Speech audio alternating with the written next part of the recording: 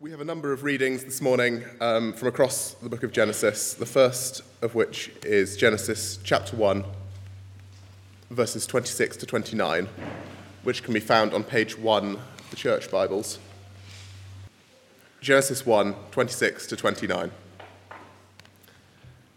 Then God said, "Let us make man in our image, after our likeness, and let them have dominion over the fish of the sea, and over the birds of the heavens, and over the livestock, and over all the earth, and over every creeping thing that creeps on the earth." So God created man in his own image. In the image of God he created him. Male and female he created them. And God blessed them, and God said to them, "Be fruitful and multiply, and fill the earth and subdue it, and have dominion over the fish of the seas, and over the birds of the heavens, and over every living thing that moves on earth." And God said, "Behold, I have given you every plant yielding seed that is on the face of all the earth, and every tree with seed in its fruit. You shall have them for food." Our second reading is from Genesis 3, verses 1 to 15, which can be found on page 2 of the church Bibles. Now the serpent was more crafty than any other beast of the field that the Lord God had made. He said to the woman, "Did God actually say, 'You shall not eat of any tree in the garden'?" And the woman said to the serpent, "We may eat the fruit of the trees in the garden, but God said, 'You shall not eat the fruit of the tree that is in the midst of the garden, neither shall you touch it, lest you die.' But the serpent said to the woman, 'You will not surely die. For God knows that when you eat of it, your eyes will be opened, and you will be like God, knowing good and evil.' So when the woman saw that the tree was good for food, and that it was a delight to the eyes, and that the tree was to be desired to make one wise, she took of its fruit and ate. And she also gave some to her husband who was with her, and he ate. Then the eyes of both were opened, and they knew that they were naked. And they sewed fig leaves together and made themselves loincloths. And then they heard the sound of the Lord God walking in the garden in the cool of the day. And the man and his wife hid themselves from the presence of the Lord God among the trees of the garden. But the Lord God called to the man and said to him, 'Where are you?' And he said, 'I heard the sound of you in the garden, and I was afraid, because I was naked, and I hid myself.' And he said, 'Who told you that you were naked? Have you eaten of the tree of which I commanded you not to eat?' The man said, 'The woman who you gave to me to be with me, she gave me fruit of the tree, and I ate.'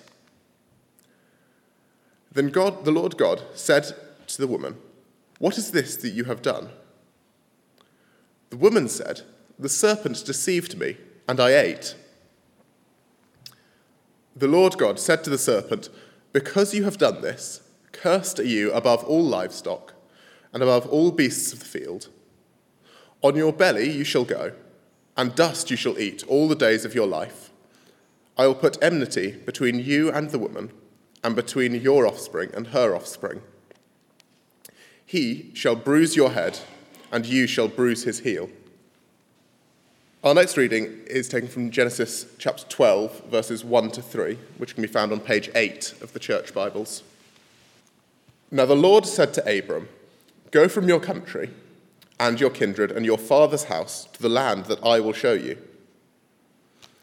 And I will make you a great nation, and I will bless you and make your name great, so that you will be a blessing. I will bless those who bless you, and him who dishonors you I will curse. And in you all the families of the earth shall be blessed." Our final passage is taken from Genesis chapter 50, verses 15 to 26, which can be found on page 44 of the church Bibles. Genesis 50, starting at verse 15. When Joseph's brother saw that their father was dead, they said, "It may be that Joseph will hate us and pay us back for all the evil we did to him." So they sent a message to Joseph, saying, "Your father gave this command before he died. Say to Joseph, 'Please forgive the transgressions of your brothers and their sin, because they did evil to you. And now, please forgive the transgression of the servants of the God of your father.'" Joseph wept when they spoke to him. His brothers also came and fell down before him and said, "Behold, we are your servants." But Joseph said to them, "Do not fear, for am I in the place of God? As for you, you meant evil against me, but God meant it for good, to bring it about that many people should be kept alive, as they are today. So do not fear, I will provide for you and your little ones."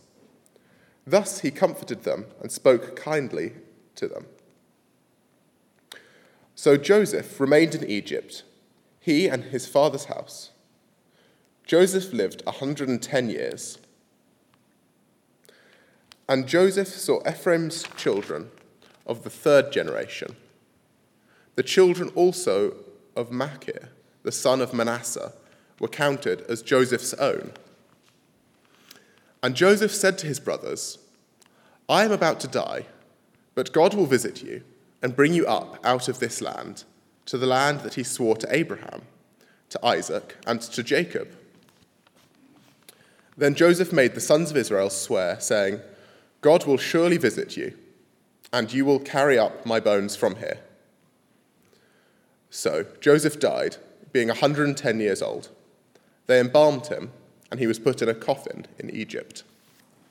Well, I realise if you're new to church things or new to this book of Genesis, that selection of readings may not have made much sense, but hopefully by the end of this morning, and definitely by the end of this year, those readings will make more sense. It's an exciting day because we are beginning a new motto series today. A motto series at this church is a series where we look at the same book of the Bible on Sunday mornings and across all of our small group networks, from young to old, from men to women, so that together we can speak the truth in love as a whole church family, because we're looking at the same stuff. Many of us with Hebrews found that a great blessing last year, and now this year we're going to tackle Genesis. Once we get going, next week onwards, we'll take a passage each week. We just work through a book consecutively here at Chalmers. But today I'm doing something different. This is a kind of overview of the book as a whole. Now, Genesis is the book of beginnings. How did the universe begin? How did humans begin? How did rebellion against God begin? How did natural disasters and suffering and sickness begin? How did God's people begin? And most importantly, I think, given this world is fallen and broken, how did hope begin? How did solid hope for the future begin? Genesis is the book of beginnings. Now, it does make it quite ironic, because next week we're starting in chapter 12, which is not the beginning. We're not actually doing the beginning next week, because we've already been through chapters 1 to 11. Last term we were preaching that. You may have missed it if you weren't here, or you may have missed it because it was in the evenings, but we are going to pick it up from 12 to 50 for our main Bible studies and from next Sunday onwards. I'm conscious lots of us will have missed that, so here are a few ways we can catch up. Firstly, all our talks are online, so you can go on the website and listen back to last term's Genesis stuff. For those small groups which we meet weekly, and we're hoping as many as possible do that, Core does that, Focus does that, we're hoping lots of home groups do that as well this year. There'll be a couple of studies on Genesis 1 to 3 before we get into the 12 onwards stuff, so that should help set the scene. For all of us, whether you're going to be weekly doing those studies or not, for all of us, there's a night coming up on Tuesday, the 5th of September, which hopefully a slide will appear for. It's the next slide, I hope. I can't tell, Liam, hello. Advertising a small group intro evening. To be honest, the slide's not that exciting. There it is. Sorry, forget that. It's a very exciting slide.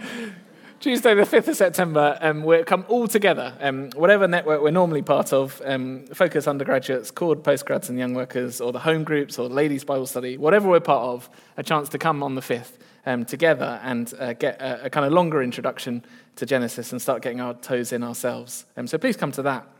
But actually, the single best way to get into this book is, unsurprisingly, to read it. You might like to read it a little bit at a time. If you've got a commute of any length to work, you could listen to a bit each day, there and back. There's free audio on the ESV app, or the BibleGateway.com has that. You could read it all in a oneer. So I learnt this week, Adam, who you just saw up here, apparently it takes him 4 hours to read Genesis cover to cover. So you can see if you're more or less fast than the adometer. Some of us actually have already started reading it. We set that challenge at the end of last term about Genesis on the beach. Could you try and read Genesis on your summer holidays, or in the rain, as it actually was for us? Some of us have already got going. Now, don't worry, if you haven't started, there's plenty of time to catch up. But if you have started reading Genesis, I think quickly a few questions get raised. And I've put them at the top of this quite busy handout that you were given on the back sheet of the service sheet. I just want to run through 4 of these questions, which I think do come up as you read through Genesis. Firstly, why are there so many names? Name after name after name. And not just in the sense of lots of characters, but particularly lists of names. This person had this child, and then they had this child, and then they had this child. A kind of genealogy, a family tree happens again and again. So if you're still in Genesis, just turn to chapter 4, but halfway through chapter 4. So page 4, chapter 4, verse 17. This is just a typical example of something you get in Genesis.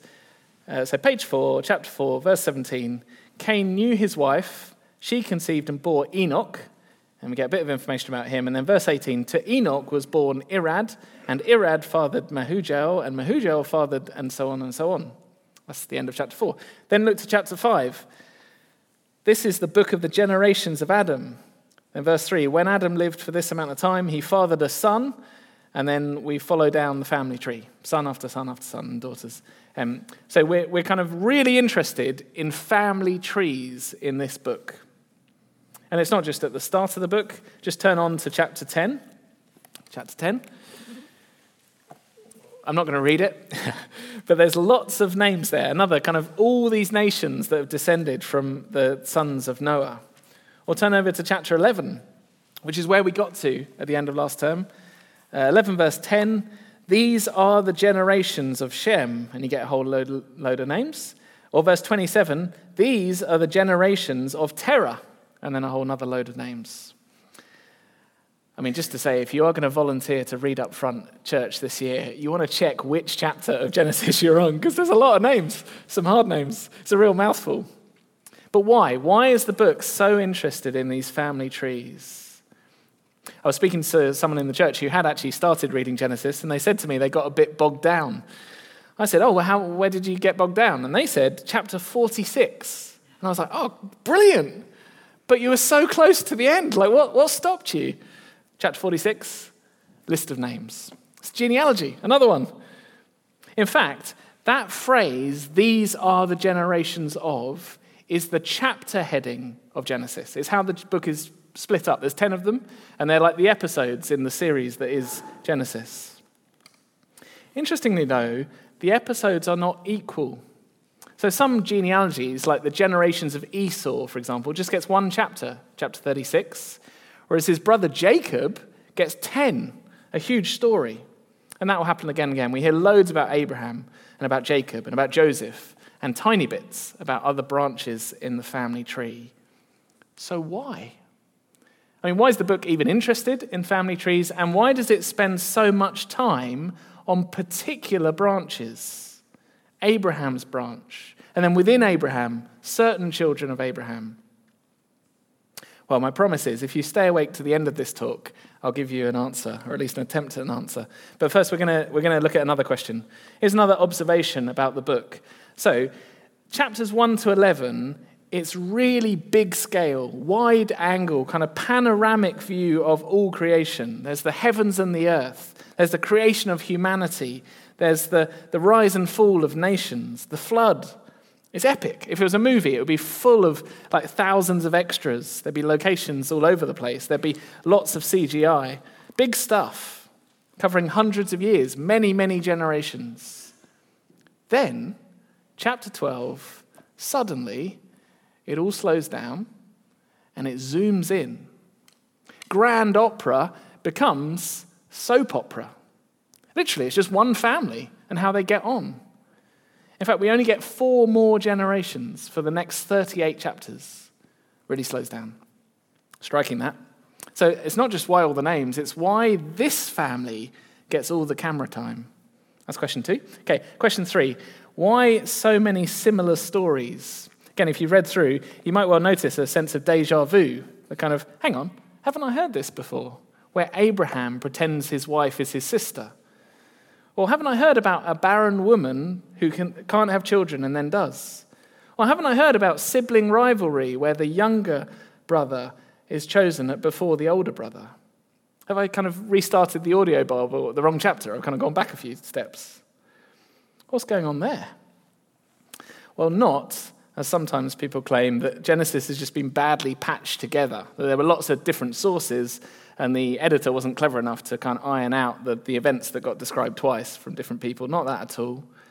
No, a far better explanation is that God has some key lessons to teach us in those repetitions. Pay attention to them when they happen. And again, I'll touch on some of the lessons later this morning. Finally, though, I want to move to the question which I think might be the most urgent one in our minds, if you have been reading, which is this. Why do the heroes of this book behave so badly? Now, there's a lot of behavior in Genesis that is shocking and abhorrent.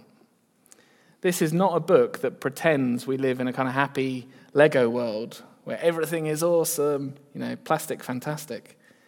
The Bible is really realistic.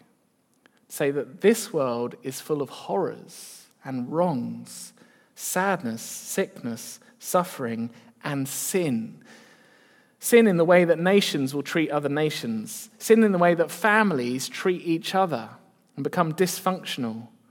Sin in the way humans sin against other human beings with deceit or sexually or violently. As I said in the notice earlier, it's grim reading at times. But I think the most shocking thing of all for us is that it's sometimes the people of God doing those things. It's they who are wicked in lots of what they do and say. You see, if you're scanning through Genesis to find the good guys or the good girls, it turns out that even the so-called good people, the God's chosen people, are not good. I think that can leave us really puzzled about what we do with it. I think especially because our default approach to the Bible is often to read the Old Testament the way we look at a family photo. So a big group family photo. What's the first face you look for first? Well, your own. You want to check, am I looking okay? And we often do that with the Bible. Kind of, where am I in this story? And how could I look good? Am I looking okay? If we do that with Old Testament stories, we'll miss a lot of what's going on. God is not writing the Bible just to tell us how to be good people, just giving us some moral examples to emulate or copy. After all, lots of the heroes are not heroic at all. They're a complete mess. Abraham, Sarah, Isaac, Rebecca, Jacob, Judah, they are a mess, often not worth copying. So what's going on? Well, this next sentence is important. It gets us into the heart of what I'm going to say this morning, and I think this book is going to teach us. Genesis wants us to lift our eyes from the humbling horror of humanity to the wonderful hope of God. From the humbling horror of what we are like to the wonderful hope of what he is like. God is the true hero of this book. So let me pray for God's help as we turn to some of the answers to these questions and see how relevant this is to Edinburgh today. Let's pray. Our Father, as we've sung, we do praise you. We praise your name as the great creator of all, the creator of each of us sitting here this morning. We thank you for your kindness and your goodness, your integrity, your truthfulness. And we pray this morning you would begin to lift our eyes to see how great you are. In Jesus' name, amen. Okay, let's get on in then to some answers, having seen some questions. I've got 3 big ideas to introduce us to Genesis this morning. Point 1, God is the only hero. Point 2, God's promises are the only hope. And then very briefly, we won't have much time for it, faith is the key response. That's Genesis in a nutshell. God is the only hero. God's promises are the only hope. And so faith is the key response. So let's get into number 1. God is the only hero. Now this picks up what we were just grappling with in terms of the difficult questions. The fact that you look for good guys in the book and they're not in fact good, they're a mess. You look in vain actually for a human hero who's not corrupt at some point in the book. The only exception is Joseph, but we'll come back to him later. That's important. But right from Adam and Eve's failure onwards, main character after main character stuffs up, failing to trust God, failing to treat others well. So actually, by a process of elimination, it's pretty clear God is the only hero. I mean, the competition's not strong. The standard is pretty low. He's the only consistently truthful, kind, good character in Genesis. But actually, it's not just a lack of competition. Actually, Genesis teaches loud and clear that God is the one sovereign, gracious God. That is, he is the king who is kind, the hero, the only hero in lots of ways. Just to show how early it shows that, just turn back to Genesis 1. Genesis 1, first sentence of the Bible and of this book. Let's see who the hero is of sentence 1. In the beginning, 1 verse 1, God created the heavens and the earth. So in the beginning, it was just God, no one else. No competing deities, no pantheon of lots of gods, no primordial soup, no existing matter to operate with, just God creating everything from nothing. Now, in the ancient world, that was a radical claim to make. It was widely held that there were multiple gods who must have had a fight or had sex, and accidentally the world came out as an accidental byproduct. It's a radical claim, actually, to make in our world. Our stories are slightly different, but they're widely held, that somehow something emerges from nothing and then arranges itself into the finely tuned complexity of the cosmos, and somehow produces the unique personhood, morality, consciousness that we see in humanity. That's quite a story. But Genesis says, no, God is the only hero. And everything about the way Genesis 1 is written shows his total control, effortless control. He says it and it happens. But actually, what's great about Genesis 1, it's not just that he's strong, the king, the one in charge, the boss. It's that he's kind and generous. To show you that, we're going to look at verse 28. What do you think the first words, the first thing God does to humanity after he's created them? Verse 28 of chapter 1, and God blessed them. He's kind. His creation is an overflow of his love. He blessed them, and then he's generous. Be fruitful and multiply. There's some purpose. Fill the earth. Subdue it. Have dominion over creation. There's some responsibility. And verse 29, behold, I've given you every plant. There's some provision. God is kind, generous in creation, not just strong, but kind. You see, creation shows God is the hero, the only hero. These people didn't do anything to deserve it, just as we haven't. It's just his sovereign, undeserved kindness to them, to give them life and a wonderful world to enjoy. Which, of course, makes it all the more shocking what happens in chapter 3. You see, humanity rebel against God, reject his rule. They think they could do better. They think they could make up what's right and wrong in this universe and get away with it. They're egged on by Satan, the serpent, telling them lies, and they try and take God's place. Now, of course, that's nonsense. He's the creator, not them. It's not going to work. He's the life giver. He's the king. And so God brings judgment. And yet, even in his judgment, even as he announces curses like we read on the serpents, we see his grace. So humanity do not immediately die. He provides clothing for them. He provides hope for them. He provides the promise of children to come for them. Amazing kindness not to give up. That's God being the hero. Even in judgment, he's blessing. But then actually, as you go through chapters 3 to 11, well, humanity just gets worse and worse. The human heart is now universally selfish, sinful, and violent. The crimes get worse: murder, abuse, wide-scale rebellion against God. Still, God doesn't give up. You might well have thought the Bible would be a 3-chapter book. Well, that's it. If you're going to rebel, you'll surely die. Game over. But God doesn't give up. And then when that sin spreads, when he witnesses the murder of Abel by Cain, you might well have thought, chapter 6, God would say, well, that's enough. The flood, wiping everyone out. But he doesn't give up. He saves Noah and starts again with him. Or you might have thought when you get to chapter 11 and the nations at the Tower of Babel unite against God, assert themselves, well, surely then God's going to give up. But no. He's so determined to bless, so kind in his kingship, that he chooses to bless Abraham. Which brings us to Genesis 12.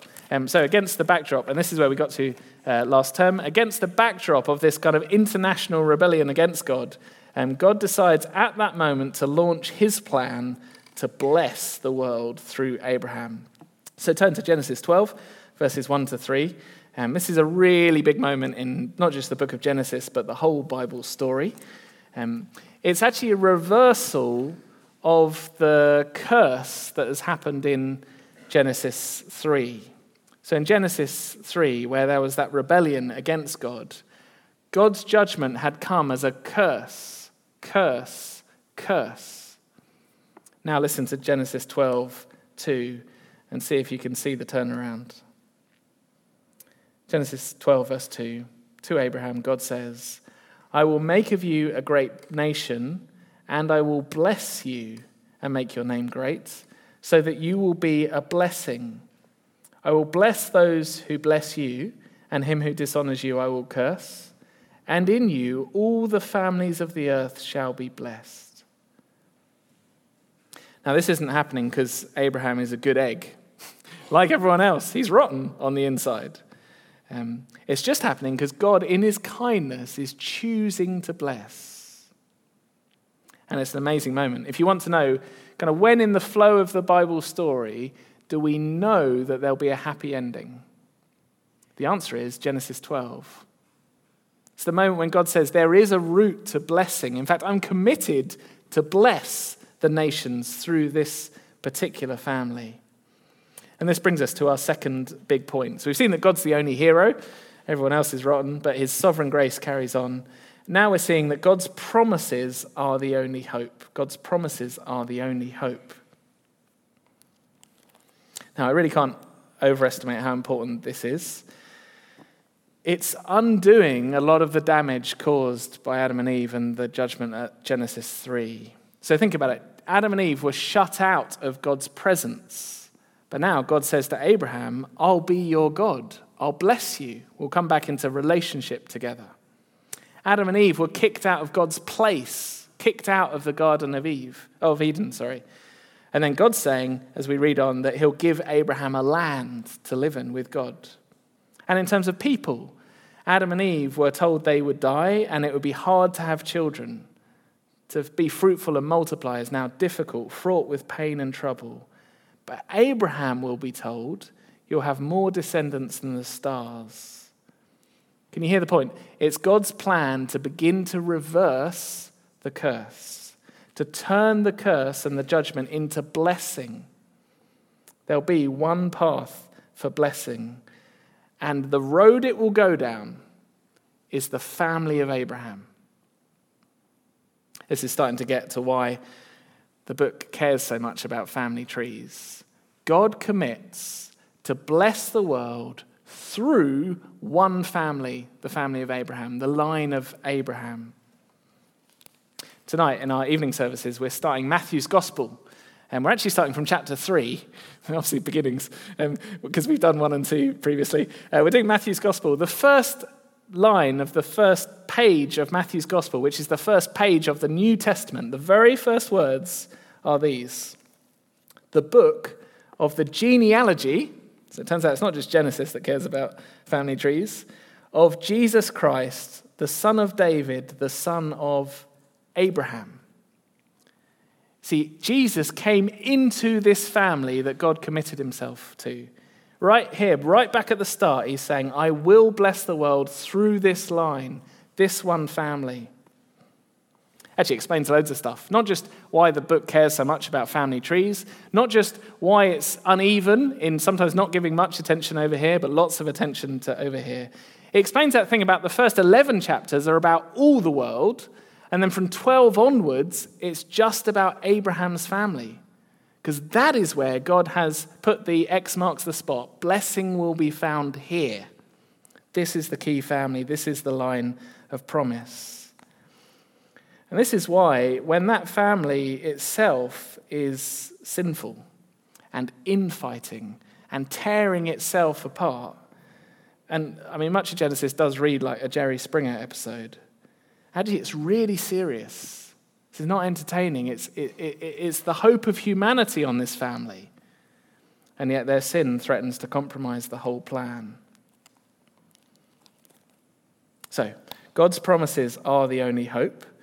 And as we go through watching this family, we're going to see kind of God's promises tracing down the generations. And actually explains a lot of the drama. So why is there so much sibling squabbling? Well, it's often about who gets the blessing. Why is there so much at stake when there's a famine? Well, because this family might die out. Or when the enemies come into the land and try and attack them. Or this family all dying would be a universal tragedy, because this is where hope is found in the world. Even more seriously, given that Cain killed Abel, we know it's possible. Will this family tear themselves apart by their sin? The brothers get pretty close with Joseph at the end of the book. But here's the thing. You face these seemingly insurmountable problem after problem that kind of threaten God's promises.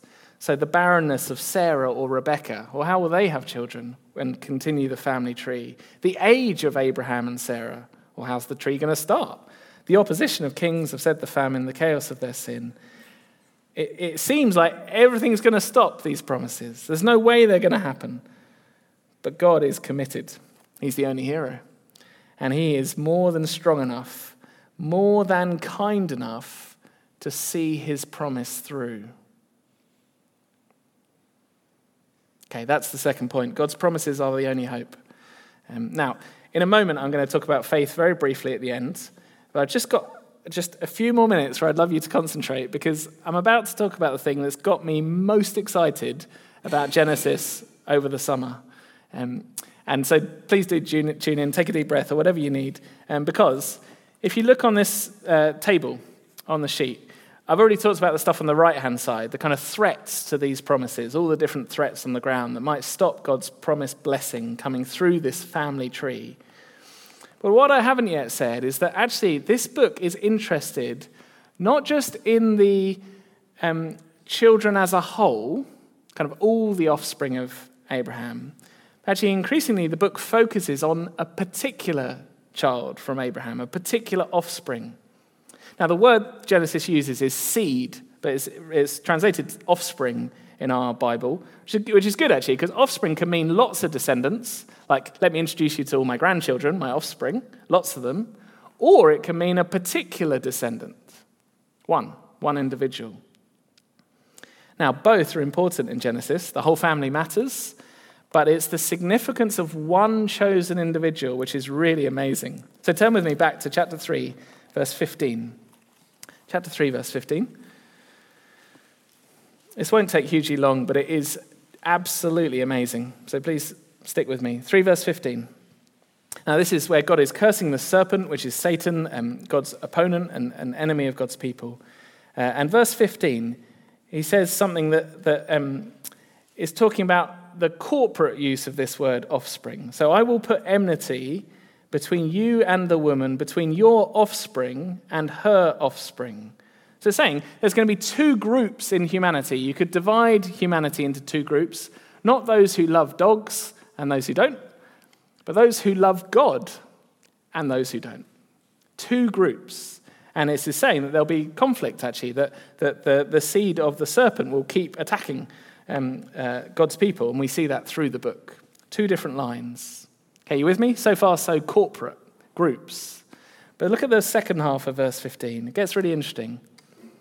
He shall bruise your head, and you shall bruise his heel. One offspring, one particular individual born from the woman, so a human being, will smash the head, literally, and you will smash his heel. As in, he will kill the serpent. If you stand on the serpent's head, it's a goner. But in the process, you will bruise his heel, wound him. Now, lots of Christians have recognized this as the first promise of a Messiah, a coming one, a coming human being who will suffer but defeat evil. It's a picture of Jesus. Now, you may think, yeah, but it's quite a vague picture of Jesus, and it's quite enigmatic. I mean, yes, that's the cross, where Jesus defeats evil whilst also suffering himself, taking a hit. But it's quite vague, isn't it?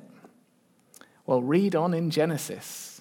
So let me just run through this left-hand column. You see, this offspring promise starts to track through particular individuals. And often there's a choice. Those stories about one individual child, not the other, show God making a choice, trying to draw our attention to something.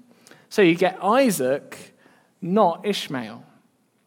Now, Isaac was the miraculous birth, the birth that should never have happened, versus Ishmael, which was the DIY job, the kind of human strength version. So we're seeing that this serpent-crushing seed, who, chapter 12, will be found in the family of Abraham, will then, chapter 17, be the miraculously born seed, not just the human DIY job. And as you read on, he'll be a surprising choice. Jacob, not Esau. Surprising, because Esau was the firstborn. Jacob, surprising. So he'll be serpent-crushing human seed from the family of Abraham, miraculously born and chosen by God when you wouldn't expect him to be the chosen one. But then it gets even more amazing, because in the story of Joseph, the next major narrative, in the story of Joseph is chosen to be the one, the ruler over his brothers. That's what all the dreams are about, they get so annoyed about.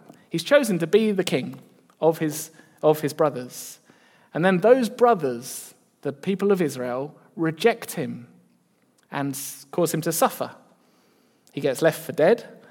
He gets wrongly imprisoned, wrongly convicted, even though he's righteous. He is the one righteous one in the book. He is kind of gone, as far as they can tell, kind of done and dusted.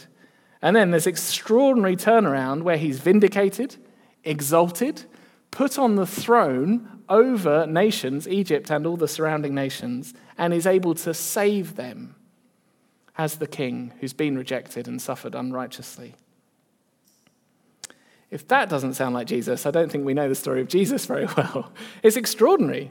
The serpent-crushing offspring isn't just a miraculous child who's chosen by God against the odds. He's actually a ruler who suffers unrighteously before being vindicated, coming back seemingly from dead and buried to save his people.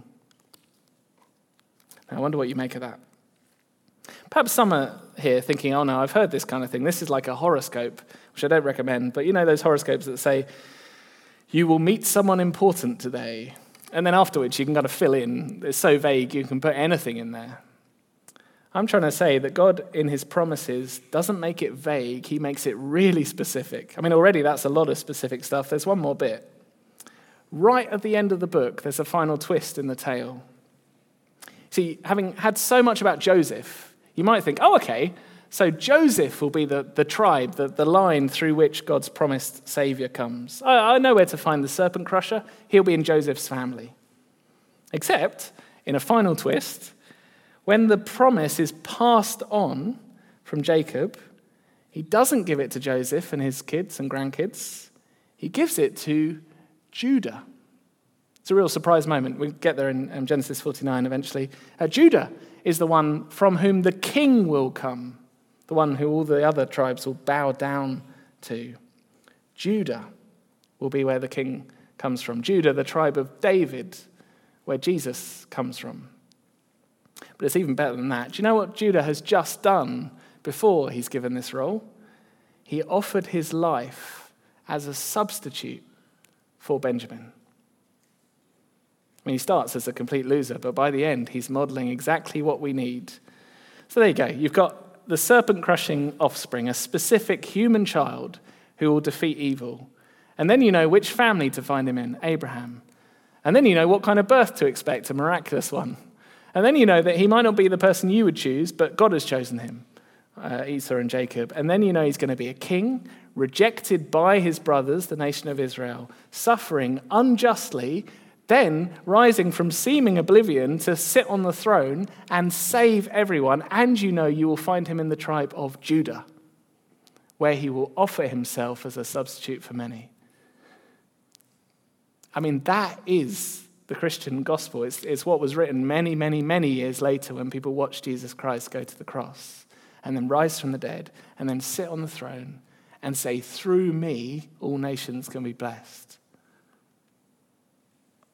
It's absolutely extraordinary. The gospel according to Genesis. I don't know what points are in your gospel outline, kind of, we people are bad, we've rebelled, we need to be saved. God's grace is the only hope. God's grace through a particular savior, a king who dies on the cross as a substitute for us. It is all in Genesis. Extraordinary. And so, very, very briefly, and it is brief, faith is the key response. Faith is the key response. So that's what God's doing in this book, showing us that hope lies with him and his sovereign grace, showing us that hope is centered on his promises to work through Abraham and through this suffering, serpent-crushing Savior, King. But what's the response? Well, faith. It's pretty simple. We need to trust that God. Of course, we should trust him. He's good. He's the only hero. We should also trust him because he's given us specific promises, specific commitments. You can check them and see if he keeps them through the rest of the Bible. And actually, loads of the action in the book is people learning to trust him. Abraham had to learn to trust God. Jacob, Joseph, Judah had to learn to trust God. That is, trust God even when it doesn't look like his promises are going to happen. Even when it's painful or messy on the ground. Even when it looks like we've stuffed it up and there's no hope from here.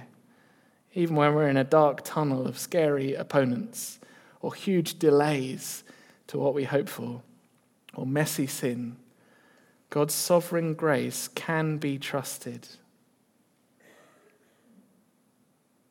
We don't have time to unpack this morning, but I'm aware across the church family there are some folk who are just going through awful things at the moment.